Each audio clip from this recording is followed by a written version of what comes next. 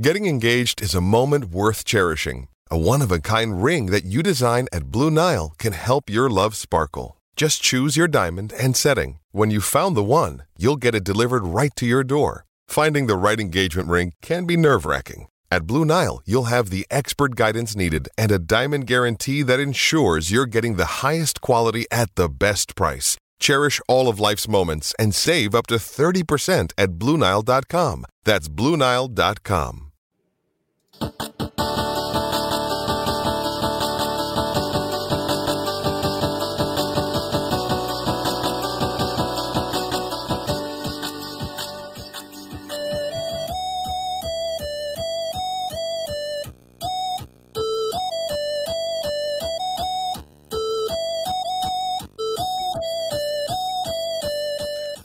Welcome into the DNVR Avalanche podcast presented by DraftKings Sportsbook, the number one rated sportsbook app out there. I'm your host, Rudo, joined as always by AJ Hafley jamming out to the chip tunes over there.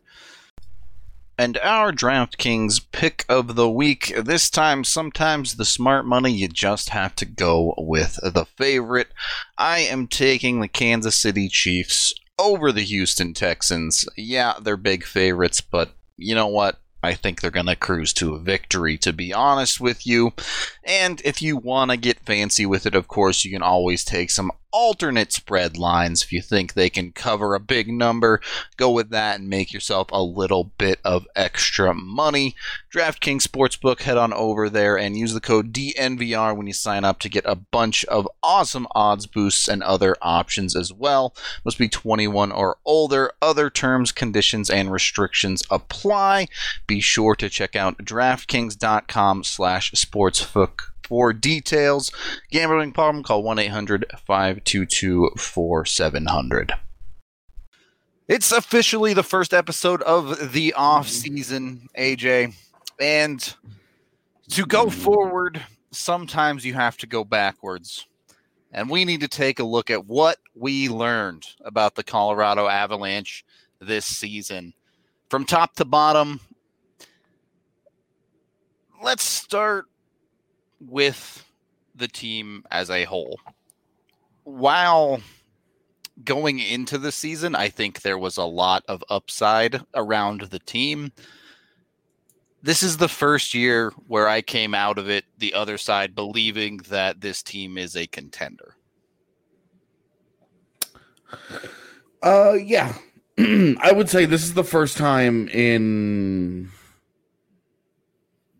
over a decade. My gosh, I don't even know when Since the last time I felt the early 2000s, probably. Yeah, I would say this is the first time I've walked out of a postseason feeling like this team was more or less there.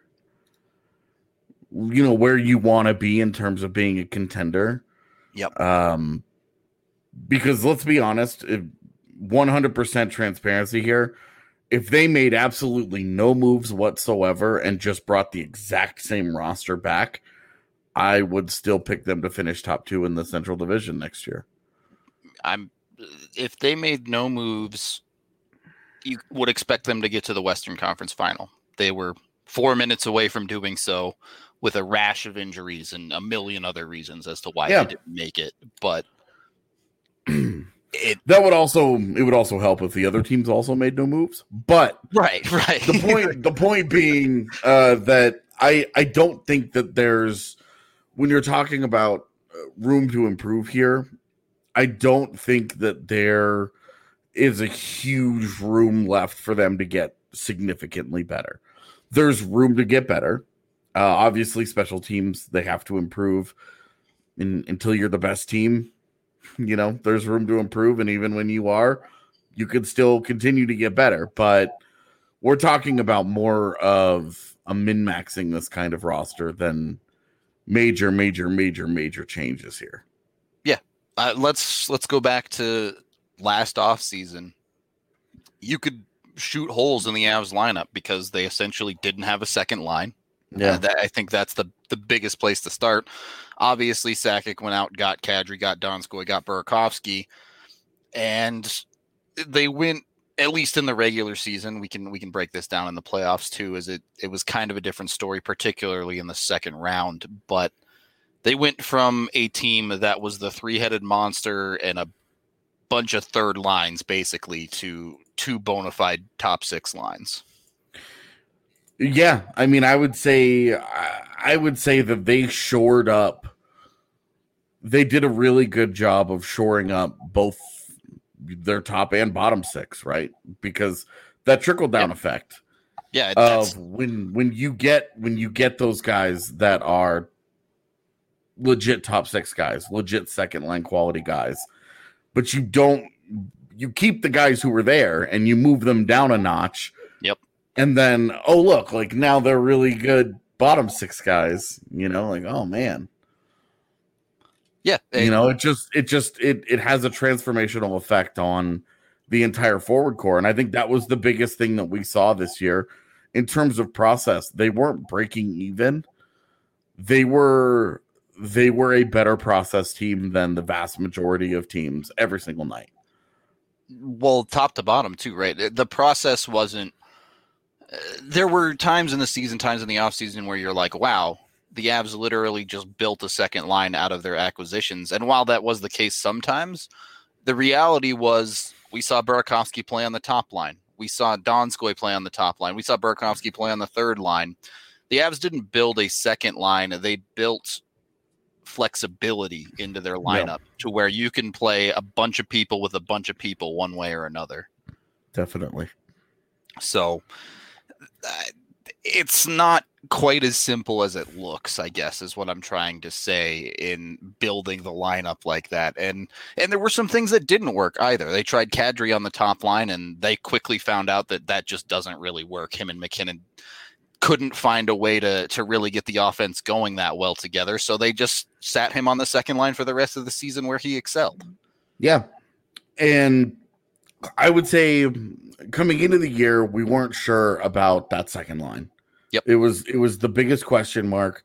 It was also the area where we felt that they had done the most work in the offseason. But hey, they had to replace Carl Soderberg at a 50-point season. Yep. Alex Kerfoot had a 40-point season. They had to replace those guys. Yeah, Tyson Barrie had a 50-point, like a 59-point season his last year in Colorado. 60, yep. So you're talking, there was like, we're talking about, hey, they needed to replace secondary scoring, but they also got rid of all of their top secondary scorers in order to do so. So it was kind of, on paper, it was kind of an interesting approach to it, but a year later, a year removed from that, would you agree that the Avalanche are in better shape a year later in 100%. Depth scoring? 100%. I don't think it's even close, particularly leaning on they got what they wanted out of Kadri. I think that was exactly what they expected, and that's fine. But the emergence of Andrei Burakovsky is where they really made gains on what they were looking for in building depth scoring. Mm-hmm. And the rest of it helps too. Look, Donskoy was Jonas Donskoy. Probably would have set a career high in points had they played an entire season if he was healthy, which he wasn't. But every single move they made, even all the way down, if you want to talk about PEB, added scoring to their lineup. Even against a guy like Alex Kerfoot, who was playing wing in the top six, Andrei Burakovsky outscored him. And that's with an abbreviated season. Yeah, exactly. Like if we're talking about on pace here, Burakovsky put up 45 points in 58 games. Yep. You're looking at an 82 game pace there of, I haven't done the math, but of certainly a career high. Points. Yeah. And him pushing us the 60-point barrier. Yep. So that in that regard, the Avs absolutely won all of their offseason moves, and not even against other teams. It's just that all of their moves paid off in full. Even take a shot in the 63. Yeah. Even taking a shot on Val Nichushkin worked for the Avs this year. Yeah. And the reclamation project that never works finally works for once. So it accelerated their timeline a lot. And they had to, at the start of the season, they had to prove that. It was a bunch of moves that everyone believed could work, but it wasn't clear yet. And I think that's the biggest thing we learned about the Avs this year is that we'll see how they continue over the next couple of years. But in general, the moves have worked and pushed the Avs into a contending hockey team. Yeah, I would say the biggest question for them was that second line. Yep. And you have to feel it's solid now. Kadri signed for 2 more years. Burakovsky's an RFA, who we'll get into this later, but he will definitely be re-signed to some contract. Not going to walk, that's for sure. Yeah, he's not going anywhere. So 5/6 of their top 6 next year is locked in already. And Donskoy was the most frequent guy as that 6th one. He's got 3 years left on his free agent deal. So again, if they do nothing to this forward core, if they don't touch it, and they just bring all the same guys back, especially when you extend it to a top 9. Yeah, you look at the Avs as a top 9. You mentioned those 6. You throw in a Matt Calvert, a JT Compher, for a Val Nichushkin, who is an RFA as well, so will not be going anywhere. And all of a sudden, you're saying, look, the 8 of these 9 spots are super duper solid in their top 9. You're looking at maybe one more guy with high-end skill that they need, as opposed to 1 year ago where they were looking at 3 or 4 that they needed. Right. You know, them rolling out Tyson Jost and JT Compher and Colin Wilson, trying them in the top 6. Yeah. Right. In certainly top 9, pseudo top 6 roles. Yeah. In game 7 against San Jose, just shows you like it's a little different. Whereas there were very real conversations of Tyson Jost being the 13th forward in these playoffs. Yeah. So, which I think to be honest, I think he proved. Yeah. I mean, even with Nemesnikov kind of with the disappearing act here and there, Tyson Jost, I think he had what, 1 point? Yeah. Did he even score a goal? Yeah. He had 1 point was the goal. That's right. Yeah. He had 1 point in 12 games and even that, the goal was game 1 against Arizona. So, game 1 against Arizona, I believe, or was it game 2? It doesn't matter. Tyson Jost did not. It was the game they lost. It was that tip. Right. But either way, Jost did not produce offensively, and that's not the end of the world. The playoff Jost conversation that we had after last season, we're not having this season. No, certainly not having that. I think the other side of that conversation, if we're talking about Jost specifically, is his chances of playing in the top 6, at least on the Colorado Avalanche, are dead. Yeah. If only because you and I are of the belief that they're going to be aggressive in adding a legit top 6 guy, a proven guy. Yep. And with them already having 5 of 6 spots filled, and him being behind a whole bunch of other guys already, this isn't the conversation anymore. Yep. He's gonna sink or swim as a bottom 6 guy. Yeah, I 100% agree with that.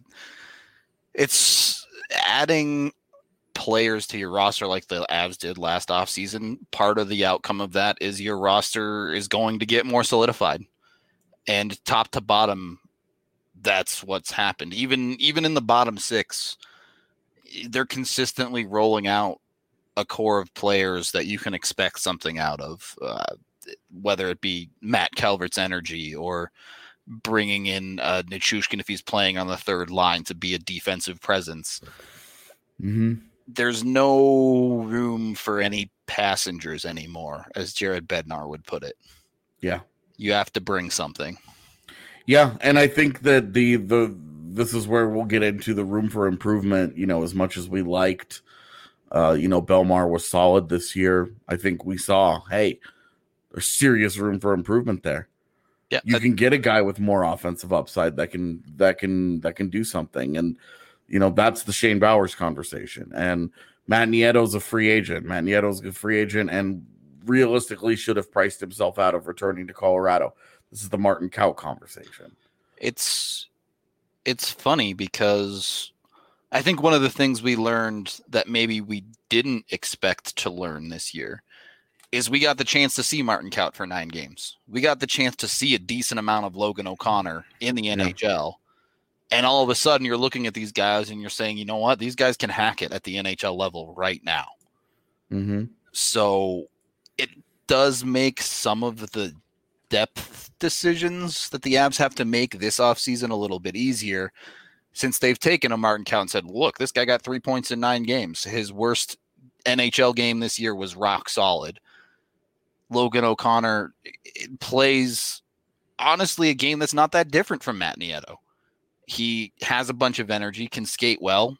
Sure, he's not going to win a ton of puck battles for you, but if that guy can PK, you're having that conversation as well. Yeah. So that was something that I was a little surprised by. And you know what? In a perfect season where the Avs aren't injured into oblivion, they probably don't even find that out. But instead, this is where they're at now. And all of a sudden, they have a little bit more flexibility with managing their money when it comes to depth players. Yeah. And I think that they are, the top of the roster is about to get so expensive that they're going to be forced into a position where they can't continue to find solutions. It's the reality of every contending team. Yeah, you have to take advantage of the ELCs somewhere.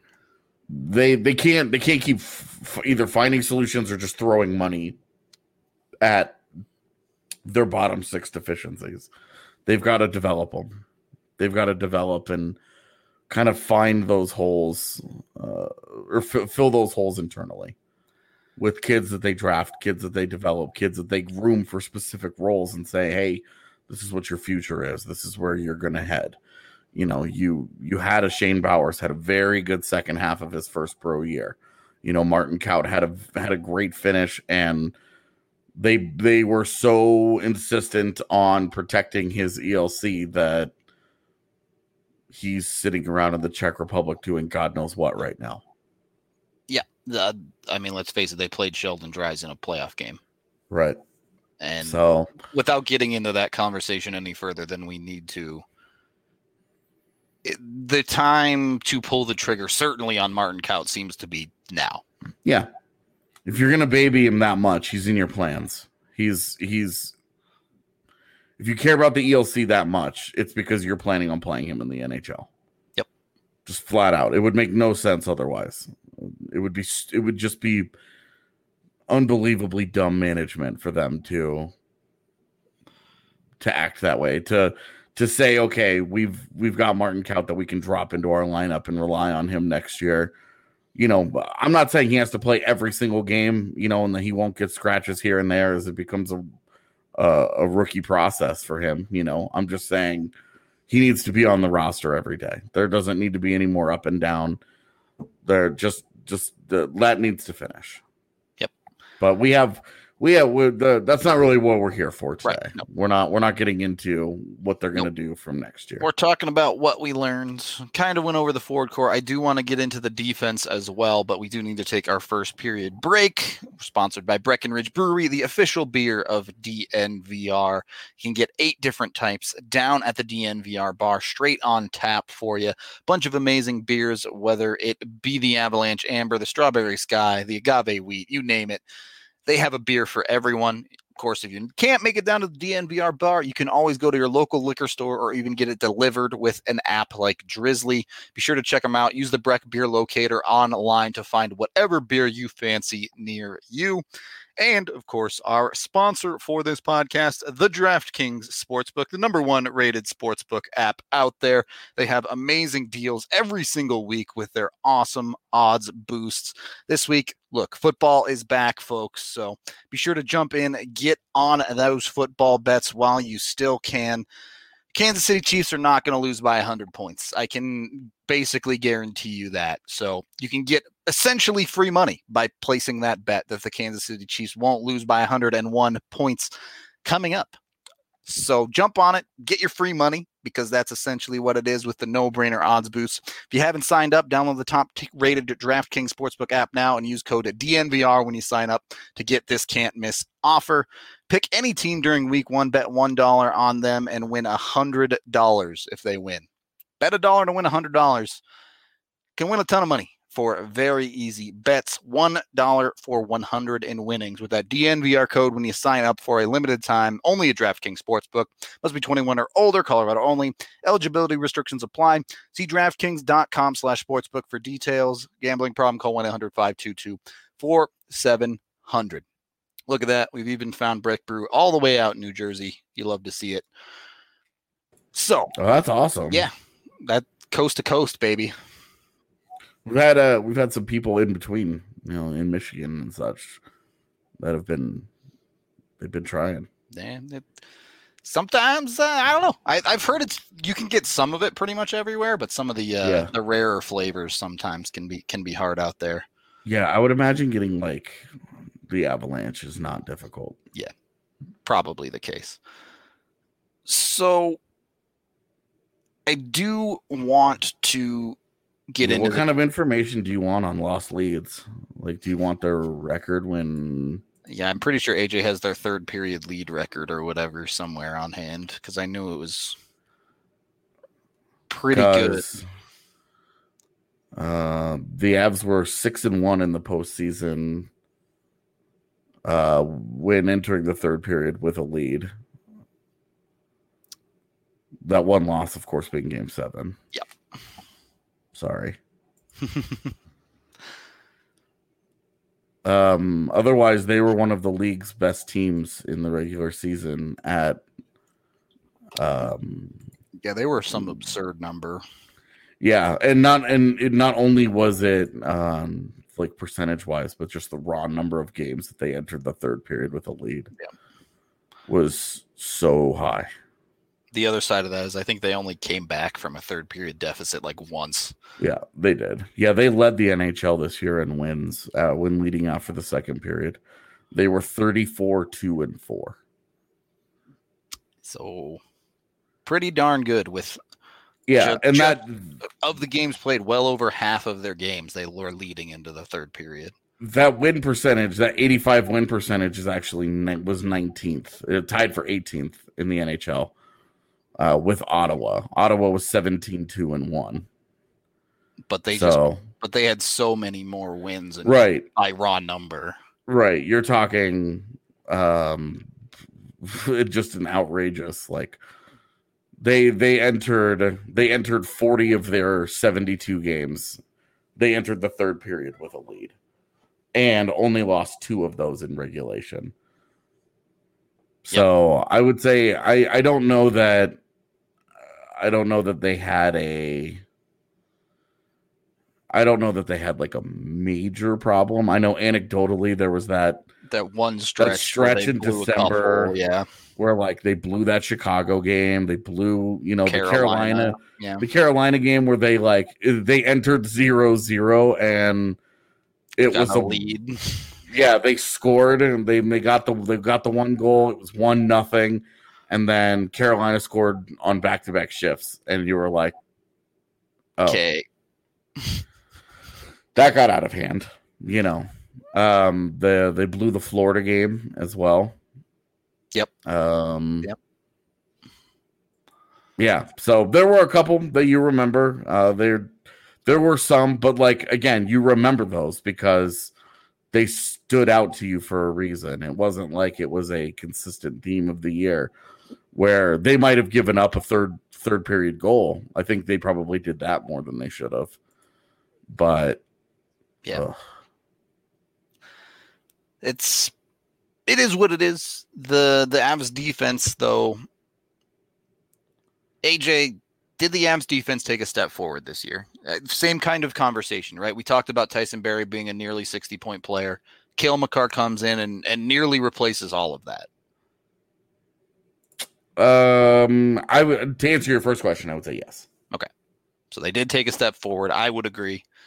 A bit weird to start the season because Ian Cole was coming off-season surgery. So we kind of had a conversation, a battle for the sixth spot in the lineup, which started with Connor Timmins for a couple of games anyway.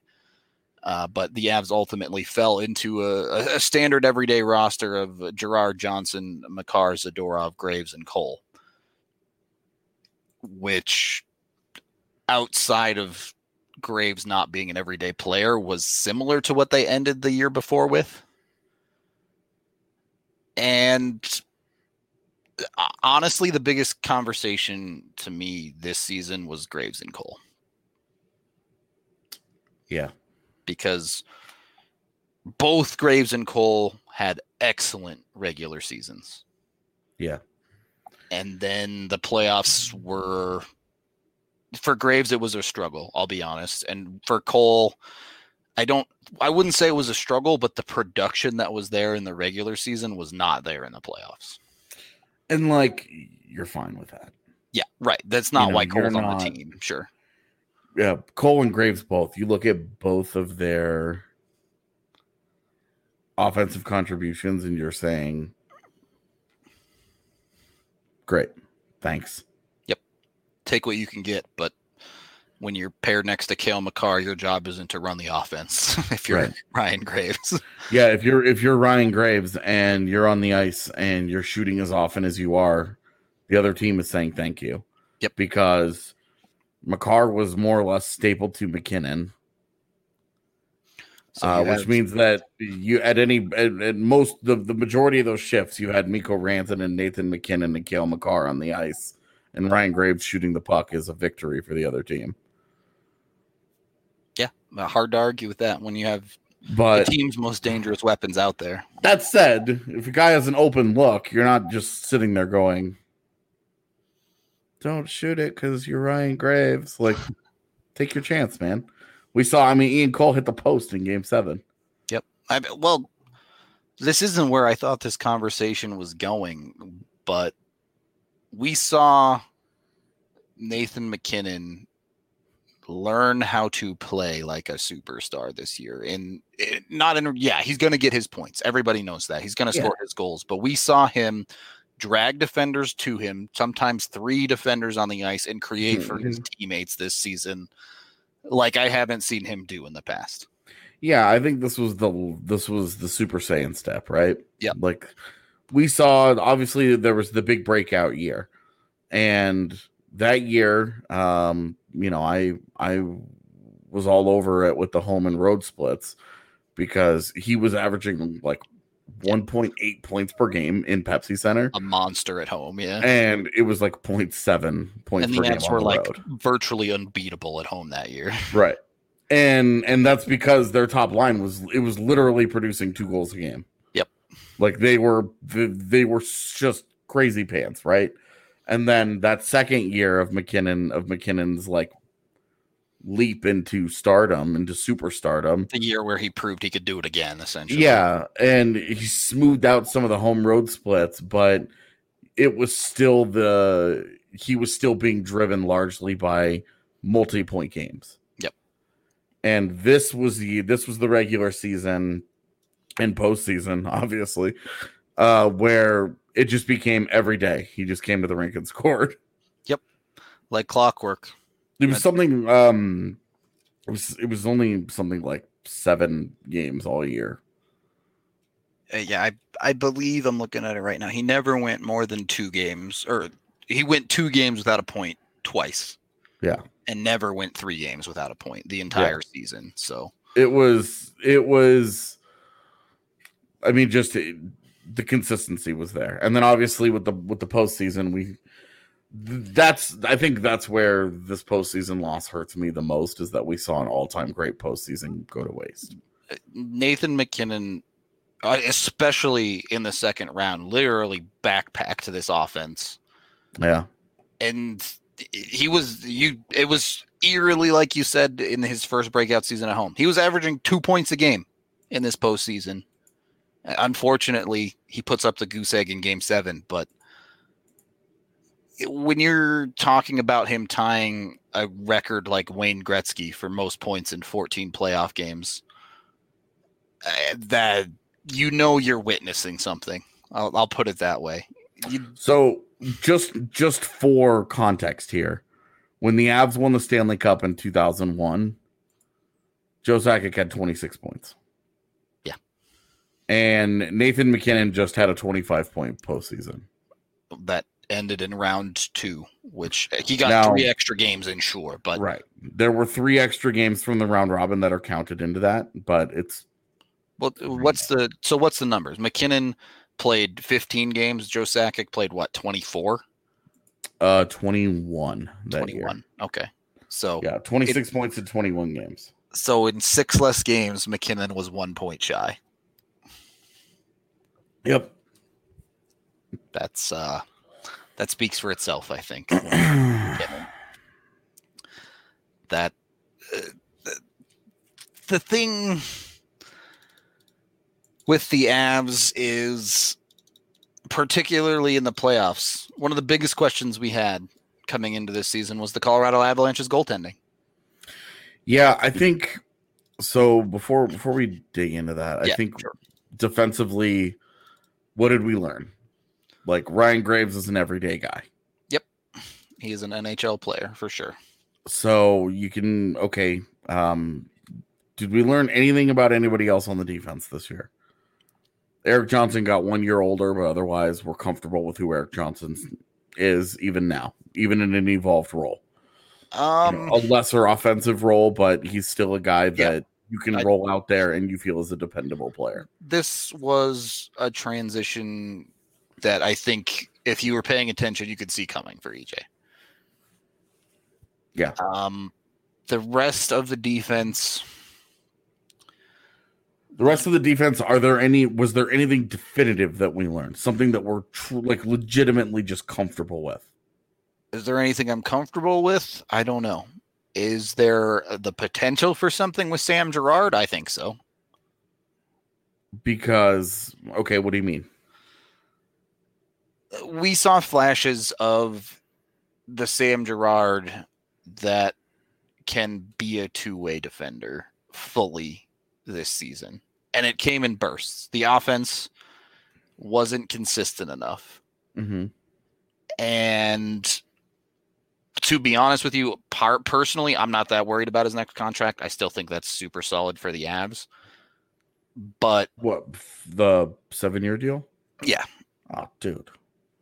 The question there is, the expectation was Sam Girard was going to be the Avs, do everything defenseman, play on the second power play, be an all-arounder for them. And he did that to some extent, but I don't think he played offense well enough to completely close that door when you have a Bowen Byram, when you have a Connor Timmins coming. What do you mean? You mean like power play wise? Yes, exactly. Okay. I would say that I would try both Girard and Timmins on a second power play unit. I'm not writing him off either, but Girard finished with 10 points in 15 games in the postseason. Sure. He started slow but ended up very, very strong. Yeah, I think I've always kind of been hard on Girard with the offense, and always feel like there's more to give. I still feel like that's true. But we also, the fact that he's been here now for several seasons makes it easy to forget that he's still just 22 years old. Right. The kid has growing to do still. Is definitely a factor you have to consider there, which is... He's still 2 or 3 years from his physical NHL prime. Which is why, again, I think his contract looks great. I have zero complaints. this is already a guy who understands how to play defense at the size that he is. Yeah. And you could probably make a case for EJ, but I think Sam Girard was the best all-around defender on the Avs this season. Okay. I'm here for it. Who's your argument? Yeah, EJ? no. Maybe Makar on a good day? EJ, well, you're saying all around, and EJ's offense was non-existent this year. Right, exactly. So that's where I'm saying I think I would probably agree with you that all around, most polished, it probably was Girard. I think that also speaks to the big flaw still on the defense, is that it's still a transition period for them. Yep, not complete. What have we learned in this? This is our conversation today. This is all about the today's show is all about what have we learned from the Avalanche this season to help us going into the offseason, to break down who they should bring back, how long they should sign them for, how much they should sign them for, et cetera, et cetera, et cetera. What have we learned? And with Girard, we know that he's a staple. We know he's not a top pairing guy. I think he's a very good second pairing player. He's in that regard, he's a lot like EJ.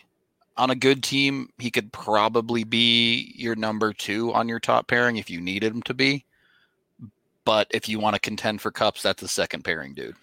Yeah. And I think that the other thing that we learned is that they still have the big hole on defense of they don't have those horses that they can run out there shift after shift and really rely on. Where the Avs were good this year is that they were deeper than most teams. Yep. They had 3 pairings that were very solid and very reliable that could do the job. And they did it by committee. They all worked together and they produced high level results without having a true high end top tier player.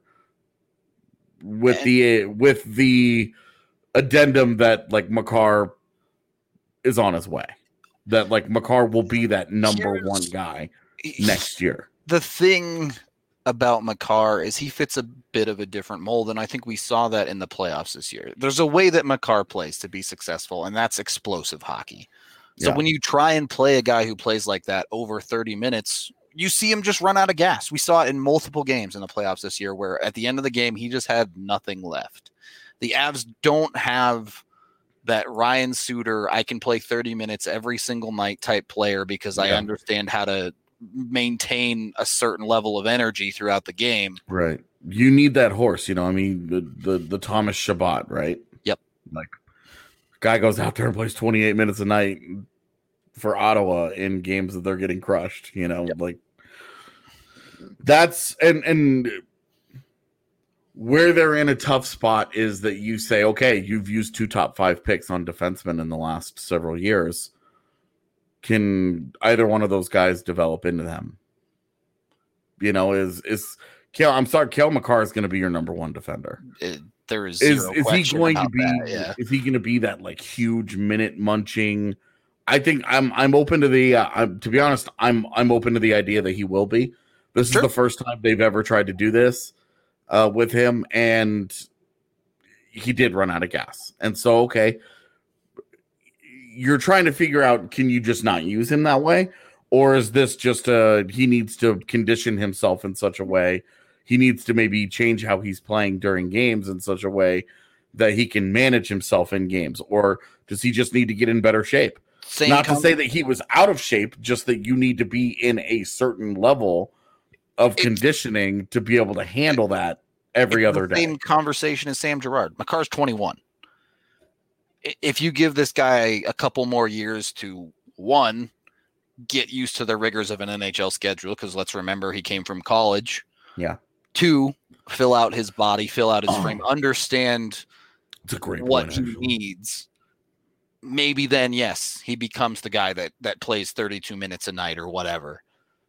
But the Avs have done a great job of loading that gun with multiple bullets. Yeah, because then you also have you have Bowen Byram hanging around. Yep. And you and I have both said that we think he's kind of the Eric Johnson-ish replacement here, where he's going to be able to he'll be able to do a little bit of everything. He could play your PK, he could play your power play. He's going to play a ton at even strength. That's going to be a guy that helps. Yep. But you're talking about a 19-year-old. Right. There's not only is there physical maturation, but there's the fact that he has 0 NHL games played. You're trying to win a Stanley Cup next year. You're probably not turning over the keys to Bowen Byram right away. So certainly not as a top pairing guy. Yeah. Yeah. And so what did in seeking to answer the question about the defense specifically, what did we learn? I saw some people in the comments saying Timmins is NHL ready. I would agree NHL ready, but that hasn't proven a damn thing in the NHL. So what do we still know? What do we truly know about Connor Timmins as an NHL player? The answer is still nothing. And it's the same answer. It's the same answer that we have with Bowen Byram. Yep. And that's tough because we learned Ryan Graves is a legit NHLer. You can put him there. We learned that about Ian Cole was still Ian Cole, and he had and to credit to Ian Cole, he had a great regular season, and he was awesome in the round robin. I don't know what happened. I'm not sitting here saying that they can't trade him. I would say that they probably shouldn't.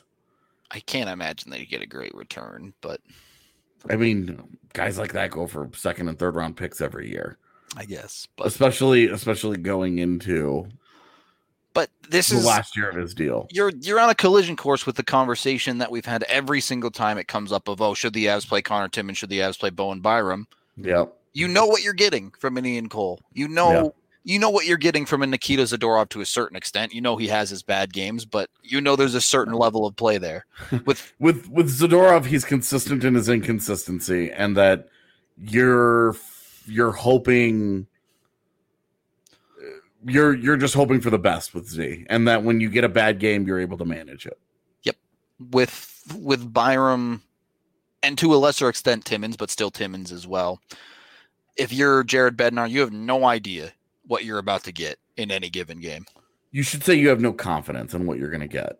That's true. Yeah, it's a better way to put it.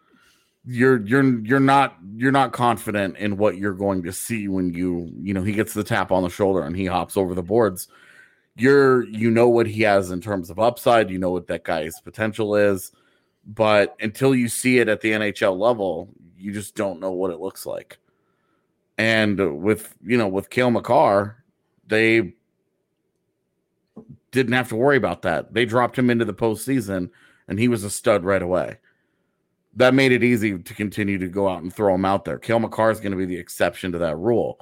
Like, I don't have any illusions that Bowen Byram's going to be able to do what Cale Makar has done, where he just smashes through the ceiling and that's steals somebody's job and is just like, okay, I'm here forever. I think it's going to be a more gradual process. Are so few in the NHL. Right. Yeah. It's basically Cale Makar, Quinn Hughes, and Charlie McAvoy. Yep. So those were the guys who just showed up and were like, well, we here now. Yeah. You're not getting rid of us. Sorry.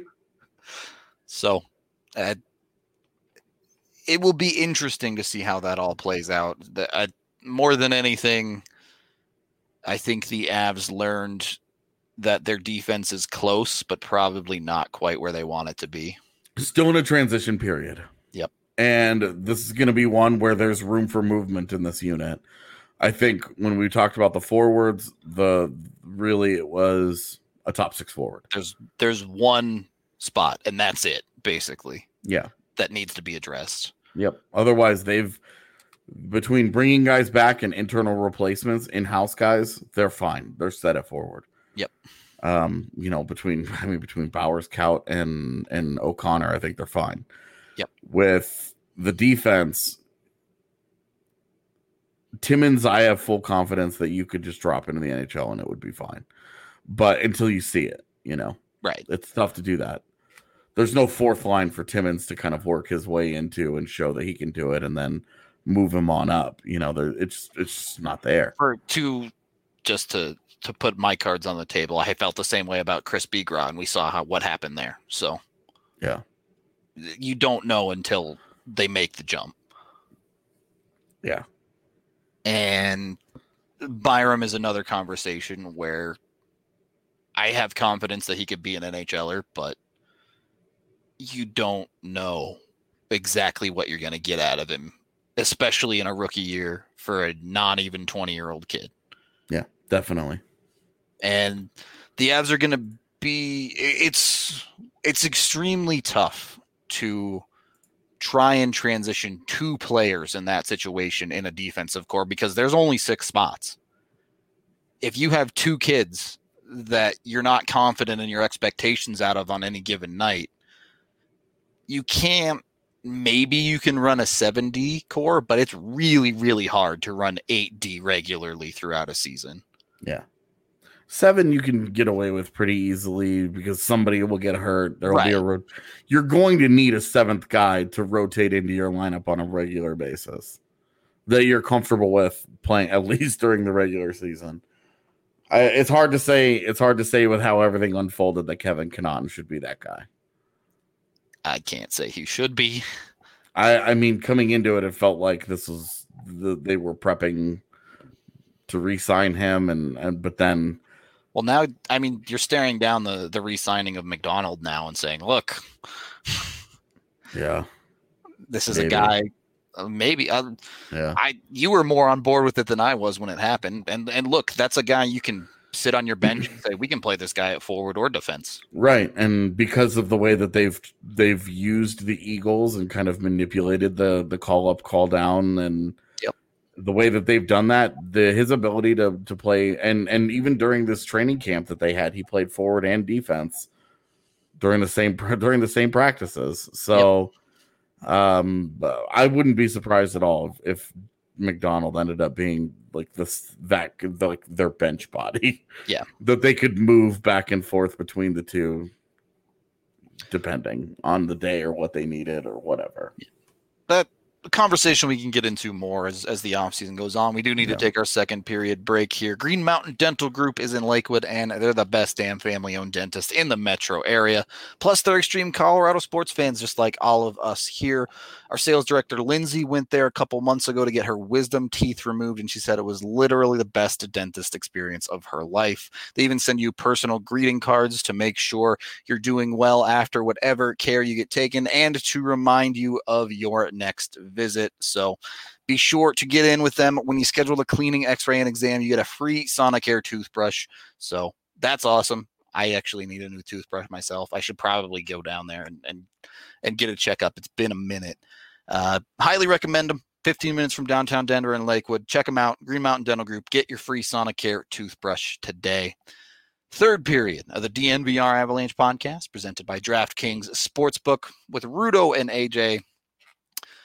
All right, AJ, we saved the big question in the room for last. What did we learn about the Avs goaltending? And if you answer absolutely nothing, I don't know if I can argue against that.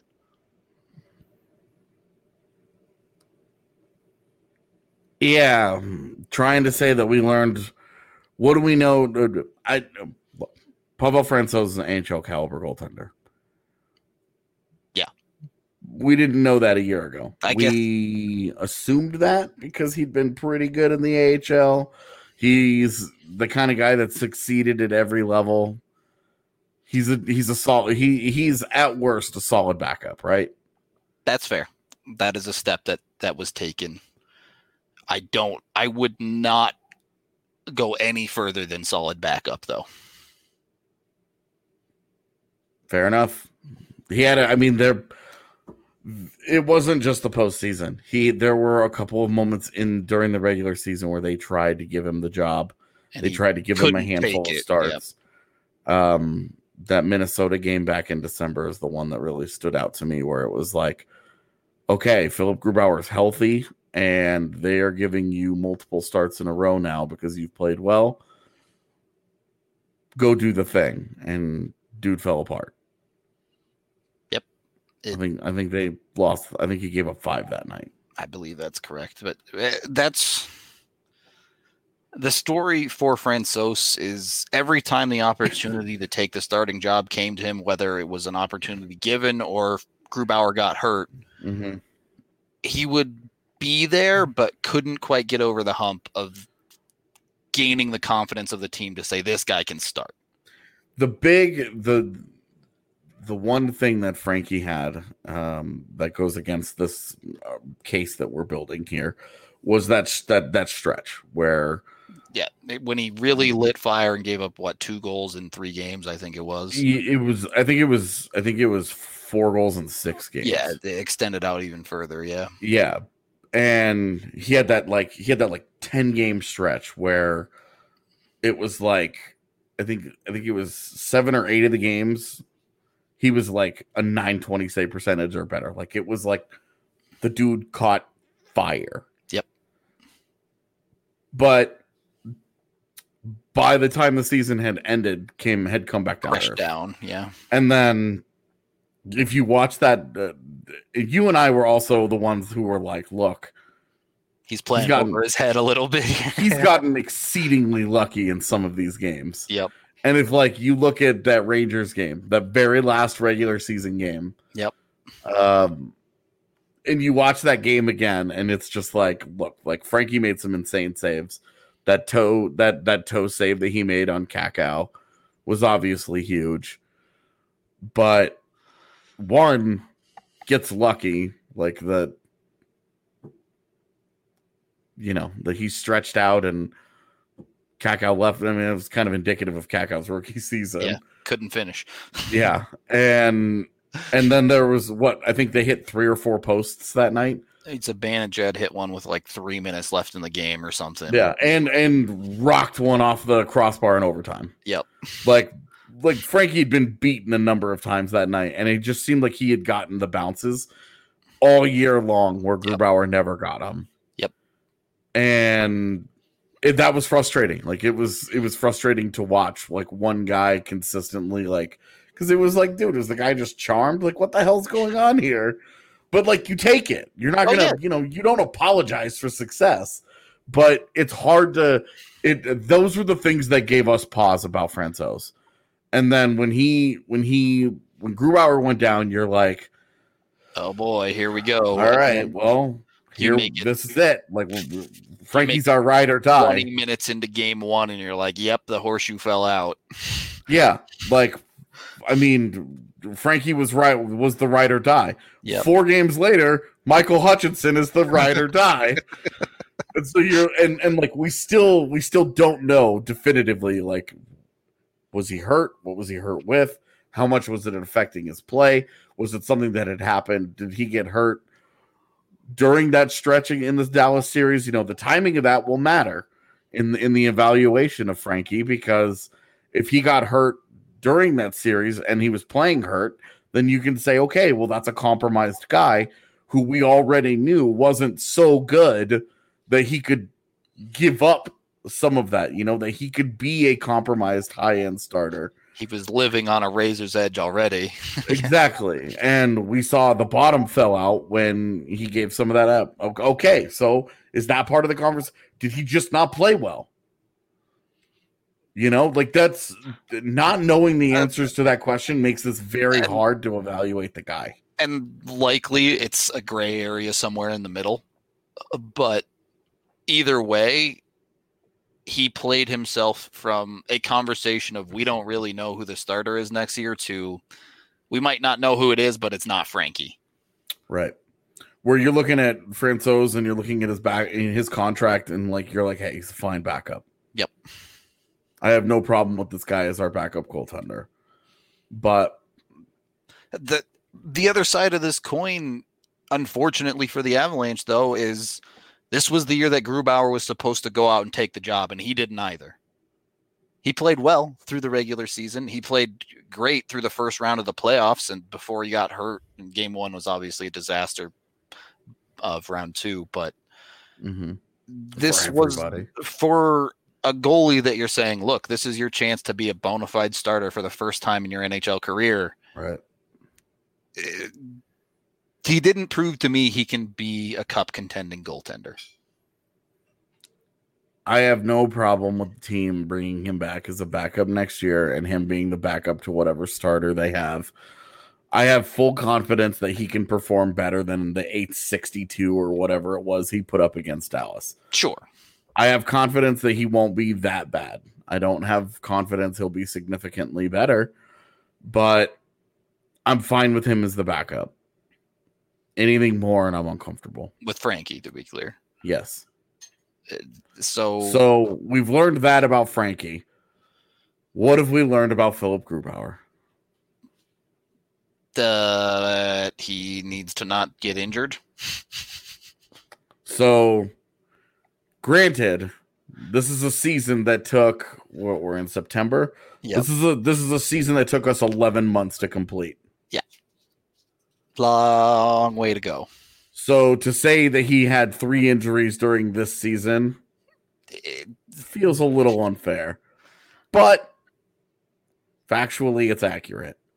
He had 1 minor injury during the regular season, where we don't really totally know what went wrong with him. He was out for a short period of time, and then the second one, injury, sure, he gets run into by Ian Cole at the Stadium Series while he was pitching a shutout, mind you, playing his best hockey of the season up to that. Yeah, point.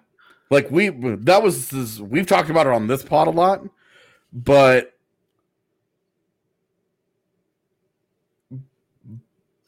like Frankie wasn't the only guy playing crazy good at the end. Yep. Like Grubauer was awesome. He had full blown flipped the crazy pants switch. Yep.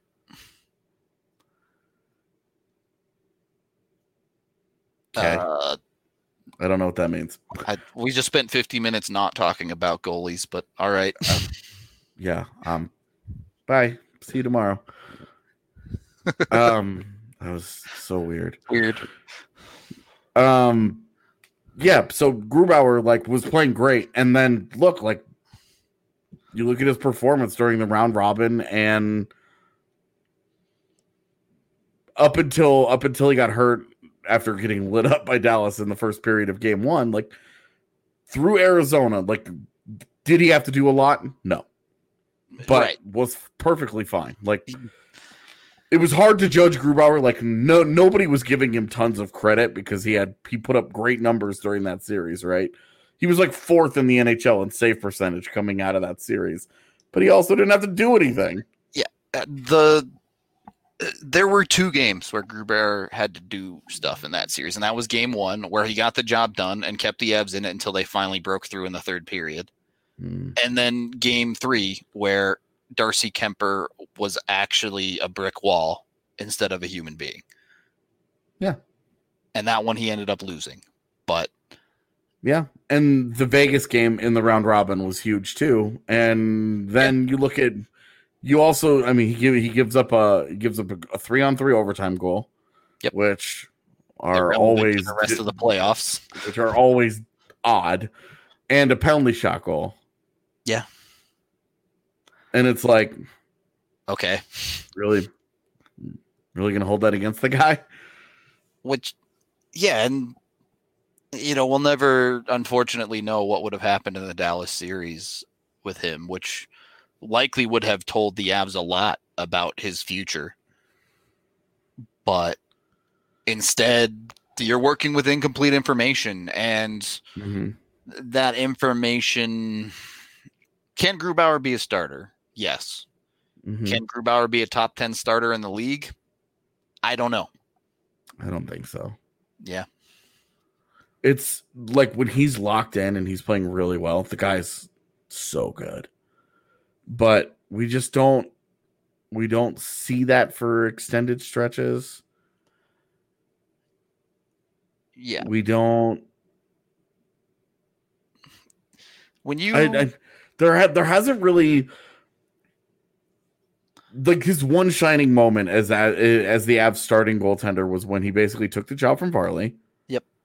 and played really like rock solid against Calgary, and then San Jose. Helped Like the he Avs was to round 2 and help them get to Game 7 in Yeah, round 2. he was really, really good during that like 2-month stretch. But beyond that, it feels like it's been a lot of push and pull, and that it's 2 seasons in a row now where we've seen him take a massive dip in December. And this dip wasn't as bad as the first one. It wasn't, but it's It was still nowhere near as like, and the goaltending dip as a whole, where for some reason Jared Bednar just gets blamed for not being able to coach his teams in December or whatever the hell it is. But it was nowhere near as bad this time around as it was 2 seasons ago. I mean, 2 seasons ago, it was catastrophic. yeah. I mean, they cratered. Like they were as a team, they were getting like They went 50 goaltending. It was insane. I remember because I looked at the graphs like every day that year. They went from like 98% chance to make the playoffs down to like a 20% chance that year, and they still made it, obviously. But helped that the West fell apart with them. yeah, exactly.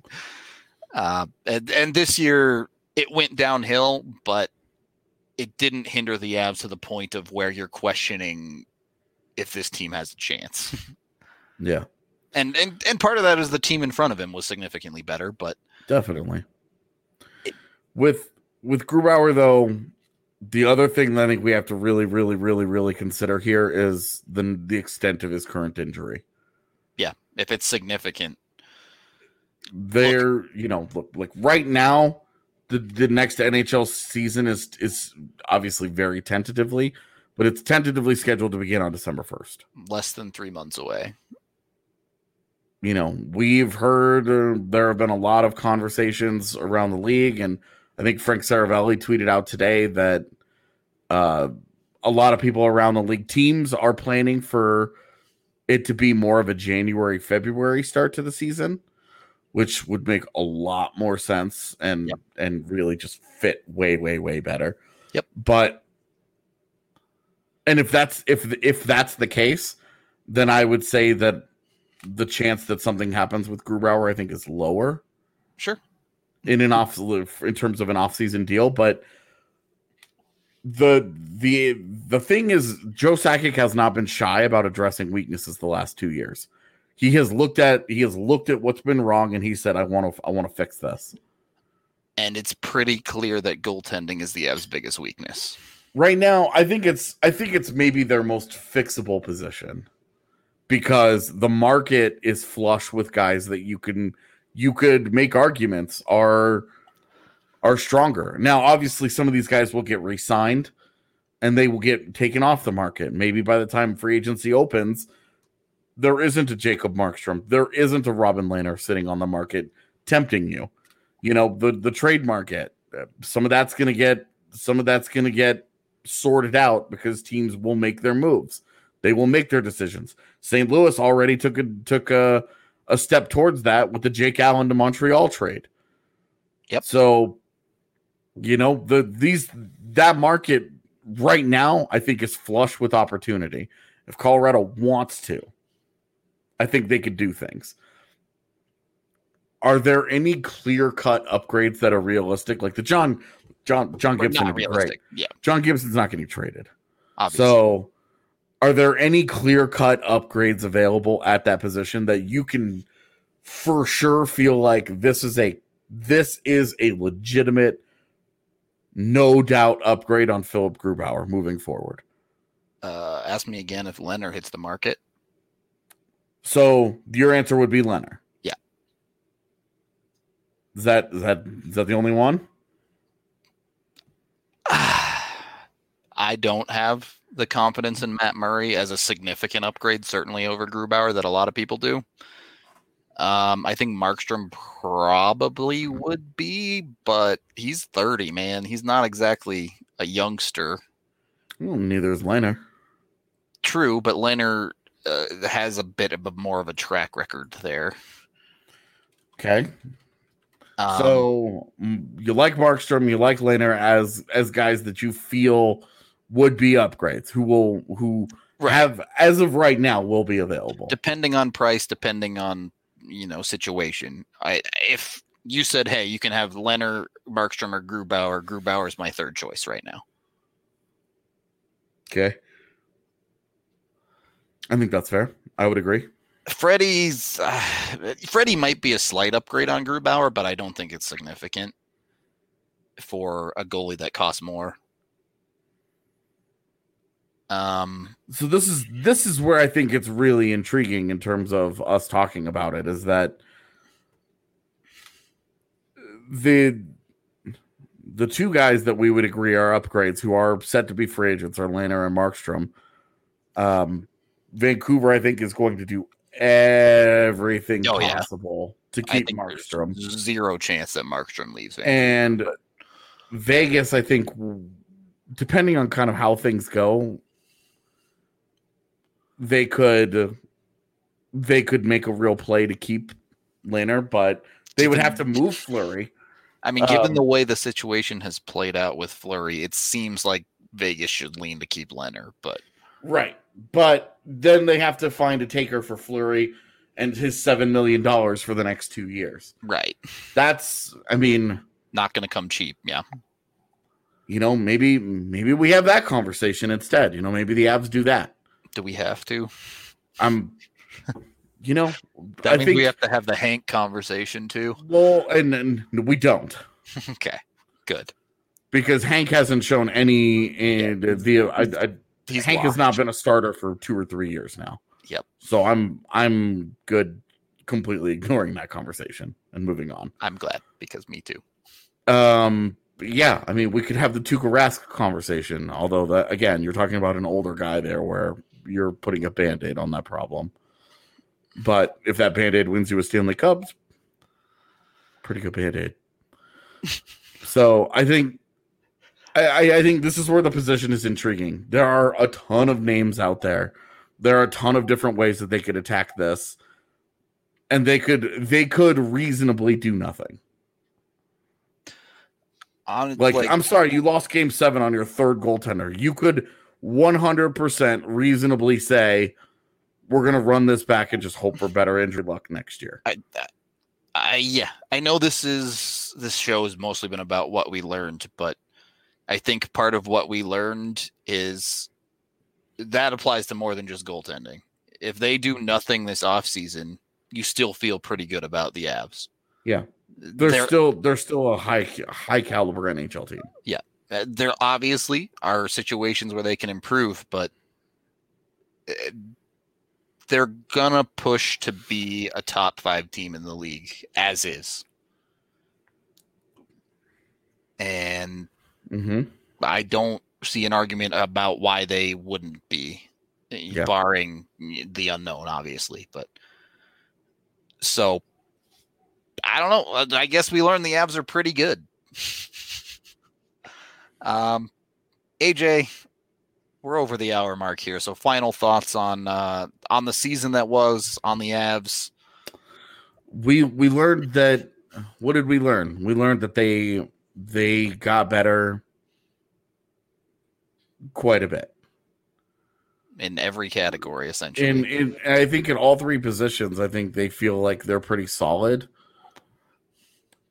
There's room for improvement, and they're going to have a lot of options to attack those. And that's what this week's worth of shows will probably be about. Breaking all of that down. Yeah. I like it. We're going to get out of here for the day. Obviously, we have you covered all off season long. We'll be going into free agency, into draft, into trade possibilities.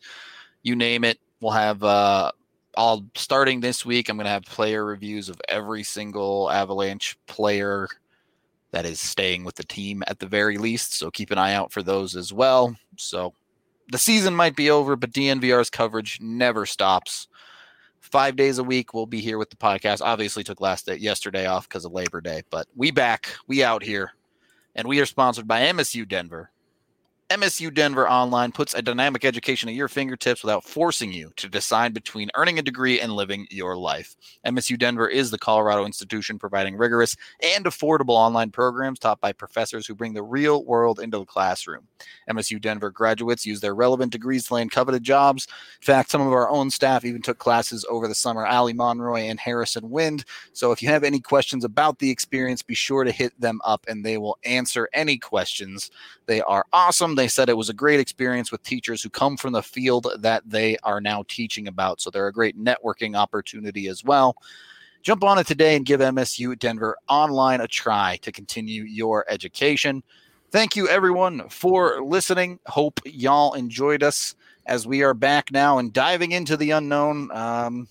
Keep your eyes peeled. If you're a fan of the draft, get excited because we have a ton of draft coverage coming over the next month or so. So, yeah, I don't know. I'm excited. I know still mourning the Avs loss a little bit, but onward and upward, as they say. I'm not. I'm over it. It's done. There you go. So moving forward. Time only goes one direction, and that's where we're headed. On that note, we will talk to you guys tomorrow.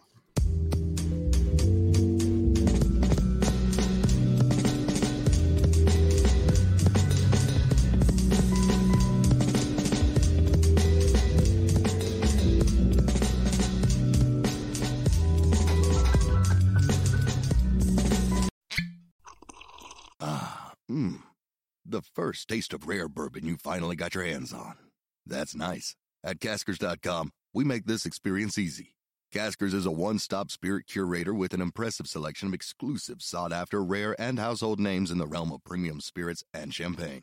Discover the top flavors of the year now by going to Caskers.com and using code WELCOME10 for $10 off your first purchase. Get $10 off your first purchase with code WELCOME10 at Caskers.com.